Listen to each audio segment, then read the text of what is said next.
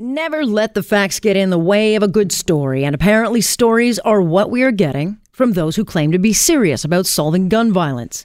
A fake narrative seems to have been cooked up on crime stats involving guns.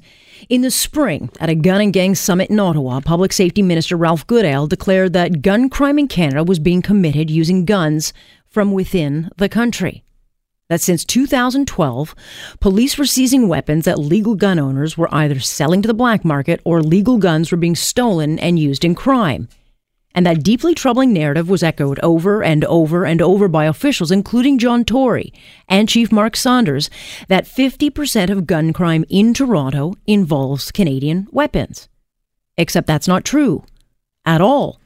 An investigation by the CBC reveals that there is no actual data to support that number or any of the information we're being given.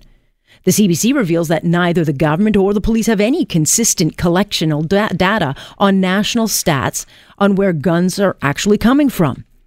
In the report, the CBC points out comments made 2 years ago by the RCMP, an inspector who told a national weapons conference that, quote, "It's a fact that the majority of gun-related crimes in our communities are committed with guns that are domestically sourced." When the CBC tried to get that number and the source or the data, none exists. Well, that's called a lie. Fake news. Now, that's not to say none of the weapons being used in Canadian gun violence are domestic. The point is we don't know. There are no actual numbers, no national databanks collecting info to actually say accurately what is being used in violent crime. And the numbers we do have aren't even being reported accurately.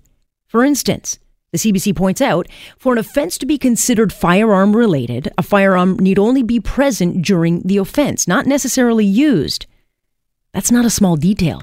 That can mean, let's say, you get into a drunken brawl at someone's home where there is a gun that was legally and safely purchased, stored away, not even touched, but that will be reported as a gun crime. And it would show in the numbers as a domestic gun crime.